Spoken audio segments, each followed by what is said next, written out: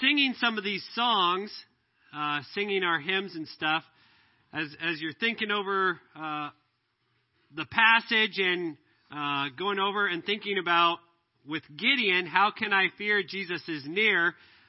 Jason didn't know that when he picked that song for tonight. It's just neat to see how God works through everything and bringing it all together. So maybe keep that in the back of your mind as you're listening tonight. That song, keep that playing over in your mind. How can I fear Jesus is near, as we look at the life of Gideon.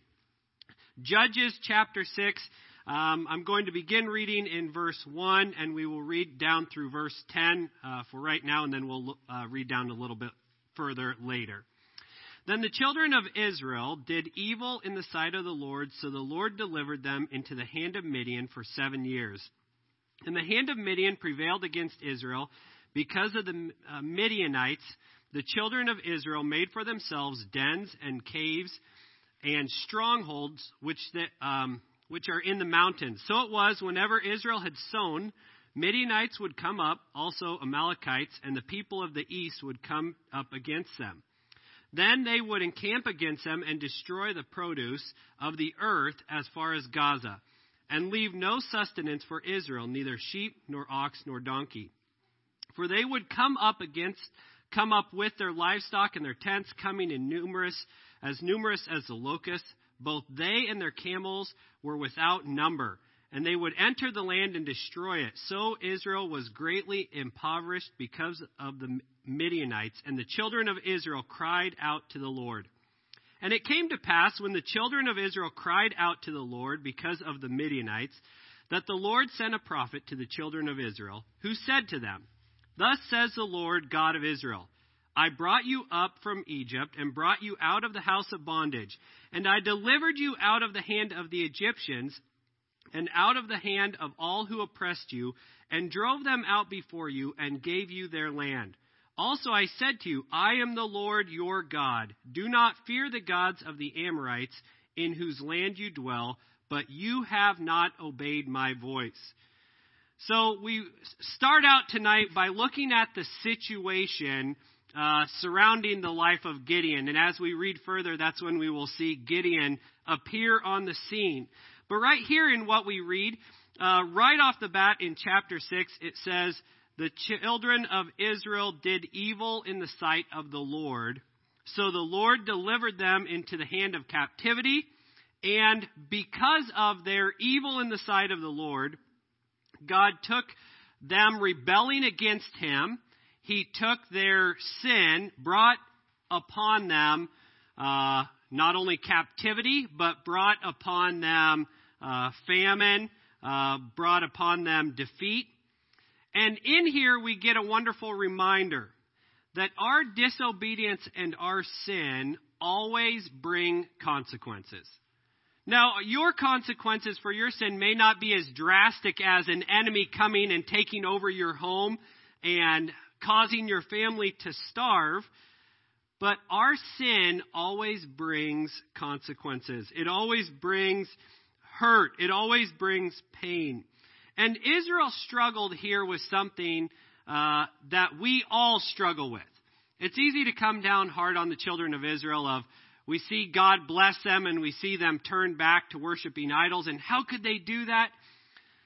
But we all struggle with sin in our lives that one day we may see victory in, and the next day there we are seeking after that same sin that we know only brings destruction in our life.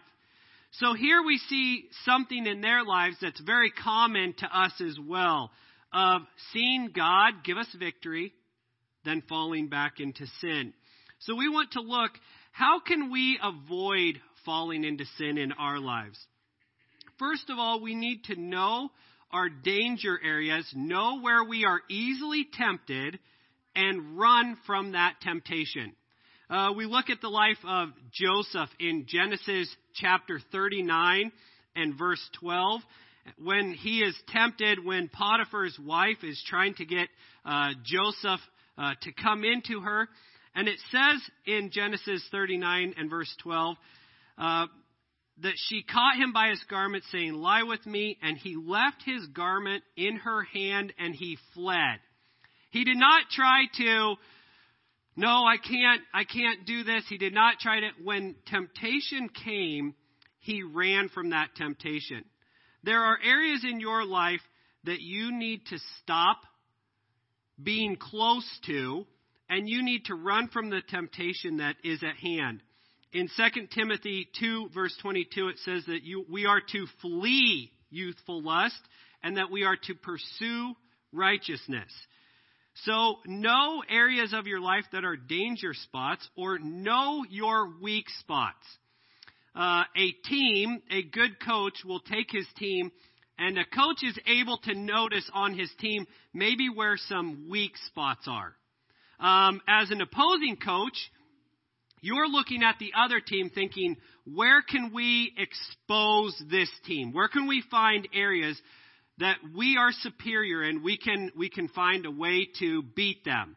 I've heard NFL players talk about, going into games, who you're going up against, and before the game even starts, you have in your mind whether you can beat that guy that you're going up against. I know what he likes to do. I know where his weaknesses are. I've watched film. I know his weaknesses, and I'm going to try to get victory here. Many times, we know the weaknesses in our lives, but we just act like they're not even there. We try to cover them or hide them. Instead, we ought to notice, where are the temptations of my heart, the areas of sin that I am drawn to, and I need to run and guard against those areas. But then, how to avoid falling into sin? Remember that all your sin is before God. Remember that all your sin is before God. Back to the example of Joseph. What did he say? He said, "How can I sin and do this great wickedness before God?" So that was a constant in Joseph's mind. How can I sin and do this great wickedness before God? So when you're facing temptation to say something you shouldn't, to think something you shouldn't, to look at something you shouldn't, to do something you know you shouldn't, is your first thought, how can I do this and sin against God? Or is it, who's going to hear, or who's going to catch me in this? Knowing that my sin is always before God. But then, avoid falling into sin. Look for the escape that God has provided. In 1 Corinthians chapter 10 and verse 13, it says that no temptation has overtaken you except such as is common to man, but God is faithful, who will not allow you to be tempted beyond what you are able, but with the temptation will also make a way of escape that you may be able to bear it. So to say, I just can't get victory over this, we are not finding the escape that God has given us in His Word. God has given us victory over sin. But then we all also ought to commit to following God and His way. In Daniel, the book of Daniel, at the beginning of his life as a teenager, he's taken from his homeland in captivity, and it says that Daniel purposed in his heart that he would not defile himself before God. That Daniel purposed in his heart that he was going to honor God. He was making a commitment. Now, if we look at the book of Daniel, we see at the very end of his life, after living in a heathen nation, in a sinful, under different heathen rulers, we see him staying true to that commitment that he had made back when he first was brought into captivity. In the account of Daniel in the lion's den, we see him at the end still staying true to what he had committed to God. So what is it that you need to commit to God? God, I am not going to do this. I'm committed to following you, not just being carried about by my own desires. God loves to answer our cry for help. And that's what we see here in Judges. The people finally, it was too much for them to bear. And they cried out to God, and it says that God heard their cry for help. And he sent an answer. And that's what we see here. So the situation for them was very bleak. There was much suffering going on because of their sin, because being in captivity. So God brought about the solution. Look now, if you will, in Judges chapter 6 in verse 11. Judges 6, verse 11.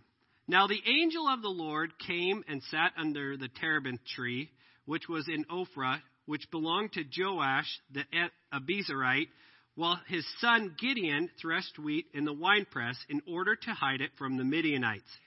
And the angel of the Lord appeared to him and said to him, "The Lord is with you, you mighty man of valor." Gideon said to him, "O my Lord, if the Lord is with us, why then has all this happened to us? And where are all his miracles which our fathers told us about, saying, 'Did not the Lord bring us up out of Egypt?' But now the Lord has forsaken us and delivered us into the hand of the Midianites." Then the Lord turned to him and said, "Go in this might of yours." So you see here he is. Well, if the Lord is with us, then why is all of this coming upon us? Here he is hiding, and God says, "You mighty man of valor." And Gideon asks this question, and the Lord responds with, "Go in this might of yours, and you shall save Israel from the hand of the Midianites. Have I not sent you?" Verse 15. So he said to him, "O my Lord, how can I save Israel? Indeed, my clan is the weakest in Manasseh, and I am the least in my father's house." And the Lord said to him, "Surely I will be with you, and you shall defeat the Midianites as one man." Then he said to him, "If now I have found favor in your sight, then show me a sign that it is you who talk with me. Do not depart from here, I pray, until I come to you and bring out my offering and set it before you." And he said, "I will wait until you come back." So Gideon went in and prepared a young goat and unleavened bread from the ephah of flour and meat, and put it in a basket and put it in broth in a pot. And he brought them out to him under the terebinth tree and presented them. And the angel of God said to him, "Take the meat and the unleavened bread and lay them on this rock and pour out the broth." And he did so.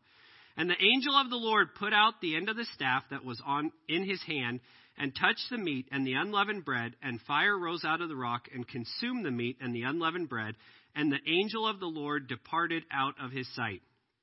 Now Gideon perceived that he was the angel of the Lord. So Gideon said, "Alas, O Lord God, for I have seen the angel of the Lord face to face." Then the Lord said to him, "Peace be with you. Do not fear. You shall not die." So Gideon built an altar there to the Lord and called it, "The Lord is Peace."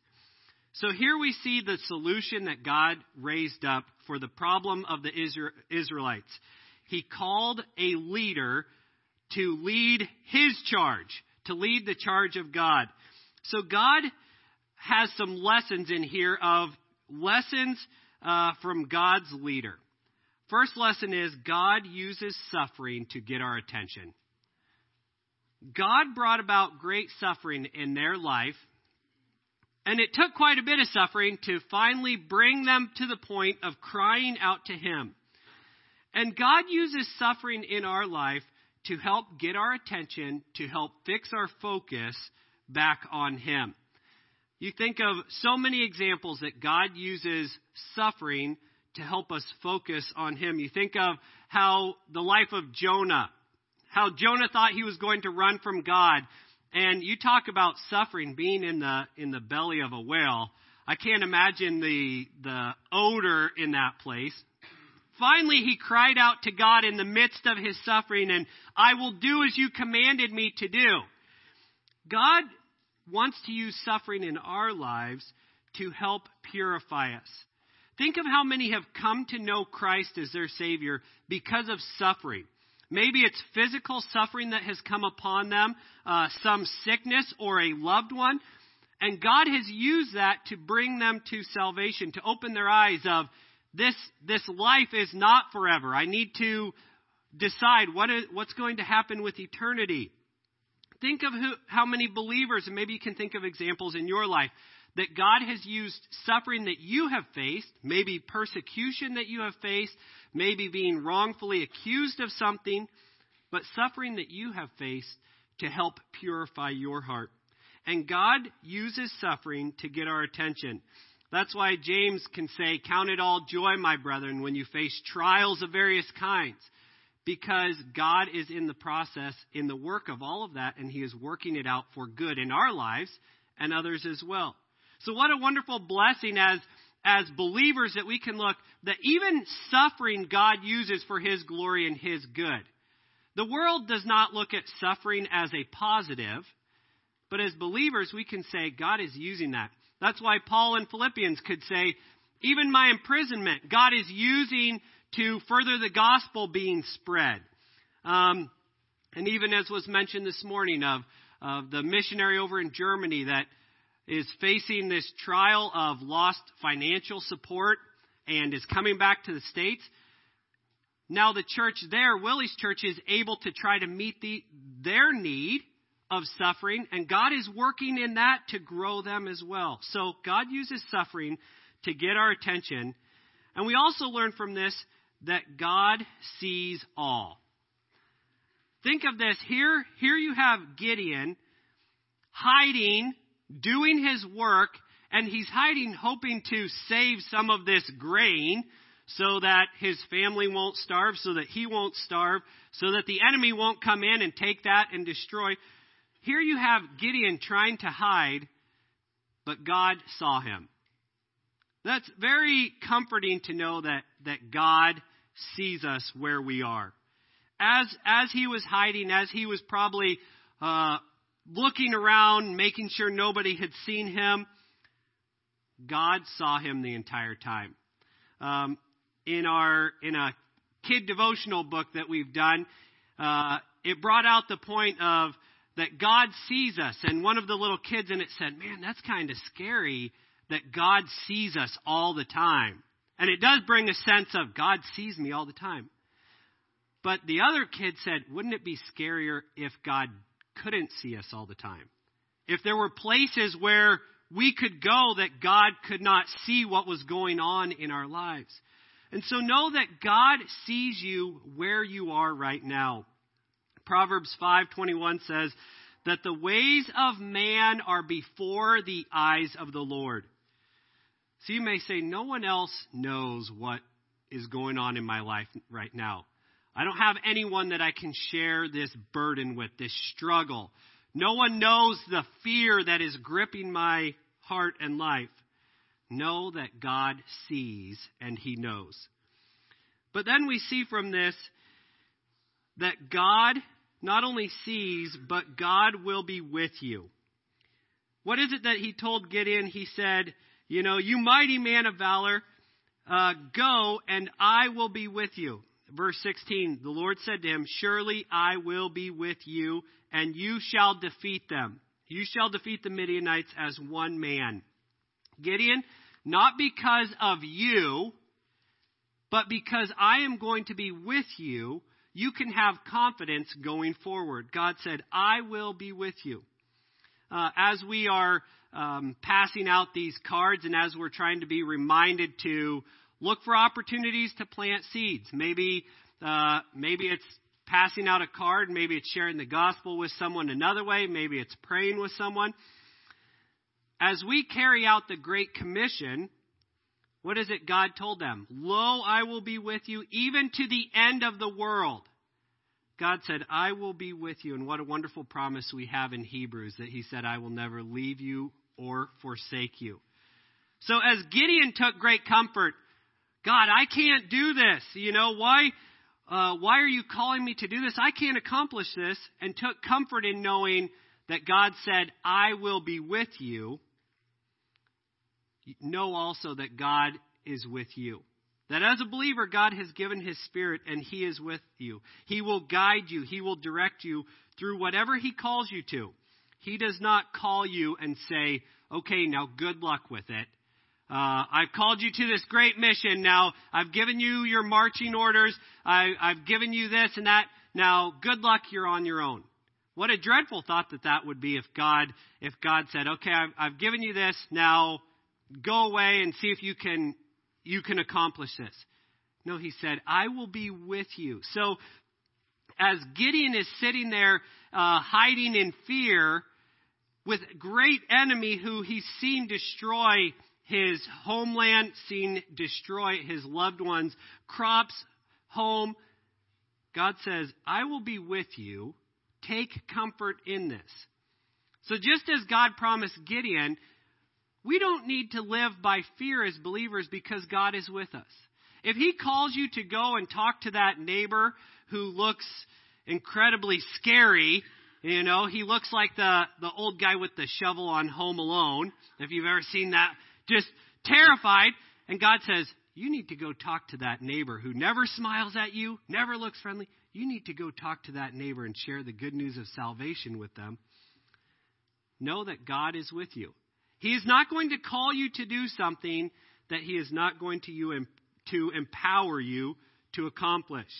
And that brings us to our next point, that success is dependent on God, not on you or your ability.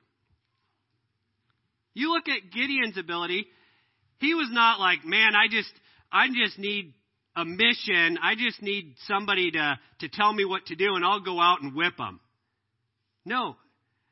Gideon, what did he point out? He pointed out in verse 15, he said, how can I save Israel? Indeed, my clan is the weakest in Manasseh, and I am the least of my father's house. How can I do this? I am the weakest of the weak. My family isn't a great, big, powerful family, and I'm the weakest of them. How are you calling me? Are you sure you have the right guy here? Are you sure you didn't mean somebody else? God loves to use the weak to help show forth his greatness. Think of David when Samuel came to anoint the king, and they started bringing out the sons. Oh, surely this one is the king. Look, he looks like a king. He's big and strong and handsome. He has to. Nope, that's not who I've chosen. Goes down the next. Okay, maybe this guy. Do you have any more sons? Because we've gone through the whole, well, there is that one scrawny one out in the field. And that's who God had chosen to be the next king of his people. God chooses the weak. It says in 1 Corinthians 1, verse 27, hath not God chosen the weak things of this world to put to shame the things which are mighty? God chooses to use those who are weak to show forth his greatness. So if God chose Gideon, who he said was the weakest, and God equipped him and empowered him, if God has called you to do something, he will empower you. Look at the life of Moses when God called Moses. Moses made all sorts of excuses. I can't talk well. Get somebody else. God said, I don't make mistakes, Moses. If I called you to do this, I will do it. And that's what Gideon had to learn here too. That success is dependent on God, not on me or you or our abilities. So whatever God is calling you to do, maybe it's God is calling you to lead your family and family devotions every day, and you're like, man, I don't feel like I'm prepared or equipped or ready to do something like that. Maybe it's God calling you to submit to an authority that you're like, I don't know if I can actually submit to this authority and do it with a good attitude, a pleasing attitude. God will equip you to accomplish what he has called you to do. Just as a carpenter is able to, when they do work, so I've been told, they're able to see, I can see where I made a mistake there. And they learn how to cover mistakes, right? A good carpenter can cover their mistakes. Everybody makes mistakes. A good carpenter can cover them. God sees us, as we know. He knows us. He knows our weaknesses because he made us. And nothing is hidden from him, but God wants to take that weakness and use it for his glory if we will submit to him. So success is dependent on God. And then we learn from Gideon that God is patient. Look at how he deals with Gideon and his questions that he raises. And God is very patient in dealing with him. He doesn't say, slap Gideon around. Gideon, get your act together. Look, you're talking to the Lord. I'm going to help you through this. He is very patient in waiting, and we won't look at it, but later on in this chapter where he wants to be certain that God is going to be with him to give him victory, and Gideon places down the fleece to make sure he wants to be beyond the shadow of doubt certain that God will give him the victory. And God patiently deals with Gideon in this. He is patient in his reassurance. And know that God is patient. How many times has God patiently dealt with you and I?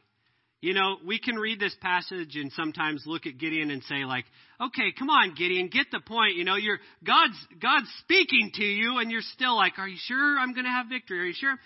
But how many things has God clearly spelled out in his word for me to follow, and I still doubt, and are you sure this is true? Are you sure this is right? How many things and areas am I not trusting, but God is patiently dealing with me as well?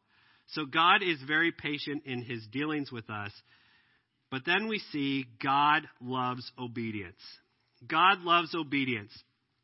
So after God speaks to him here, in verse 26, it says that he built an altar to the Lord. In verse 25, now it came to pass the same night that the Lord said to him, take your father's young bull, the second bull of 7 years old, and tear down the altar of Baal that your father has, and cut down the wooden image that is beside it, and build an altar to the Lord your God on top of this rock, and in the proper arrangement, and take the second bull and offer a burnt sacrifice of wood, of the wood of the image which was cut down. So Gideon took the 10 men from among his servants, and did as the Lord had said to him. But because he feared his father's house and the men of the city too much to do it by day, he did it by night. Now here we see fear was still gripping his heart. But fear is not an excuse for us not to obey. Fear is an opportunity for us to show faith and to obey. I've heard it said before, courage is not the absence of fear, but courage is being terrified and doing what is right no matter what. So courage is not being without fear. That doesn't take courage. Courage is being filled with fear and doing what is right. And God loves obedience. In 1 Samuel 15 and verse 22, it reminds us that God loves obedience more than sacrifice. And sacrifice is a sweet aroma to the Lord. So God loves obedience, and he will reward obedience. So we see then that God brings about the salvation. We're not going to look at it tonight for the sake of time, but I encourage you to go and read the rest of Judges chapter 6 and Judges chapter 7, because God uses Gideon to accomplish a great victory for his honor and glory, and he takes Gideon's army down to 300 men, and he goes up against 135,000, and God brings victory. Now, look at verse 2. This is where God is bringing the army down to smaller numbers. And he said, and the Lord said to Gideon, the people who are with you are too many for me to give the Midianites into their hands, lest Israel claim the glory for itself against me, saying, mine own hand has saved me. So God says, I need to get it down to 300. Otherwise, they're going to say, hey, look how strong and powerful we are. We were able to beat this large army. If I get it down to that small of a number, they're going to have to acknowledge God delivered them into our hands. So God loves to put us in situations that show only God could have accomplished this. He loves to bring about the salvation. In Psalm 3 and verse 8, it says that Be reminded that salvation belongs to the Lord. So when the victory is won, do not say, "Oh, look what I was able to do." See, in spite of my weakness and failures, God was able to achieve the victory because success is dependent on Him and not on me. So God wants you to have victory in your life, whatever He is calling you to, that He might receive the glory. And just as God was faithful to Gideon, He will be faithful to you and I because He is unchanging and you and I can trust Him. Let's pray. Lord, what a wonderful lesson the life of Gideon is. An amazing story of your power. Lord, we know that nothing is too hard for you. And we see that clearly in this, of calling how you often call the weakest to accomplish your mission. Lord, we thank you for your working in our hearts. Lord, there's areas in every one of our lives tonight that we need to step out in faith, even though fear is gripping our lives, and obey. That we need to do what is right no matter what the circumstances or consequences. Lord, you have promised us the victory through your power, the victory over sin. We have victory over death because of what you have done. So help us to live in that victory tonight. In Jesus' name I pray, amen. Let's stand together, and I'm going to ask Jason to come.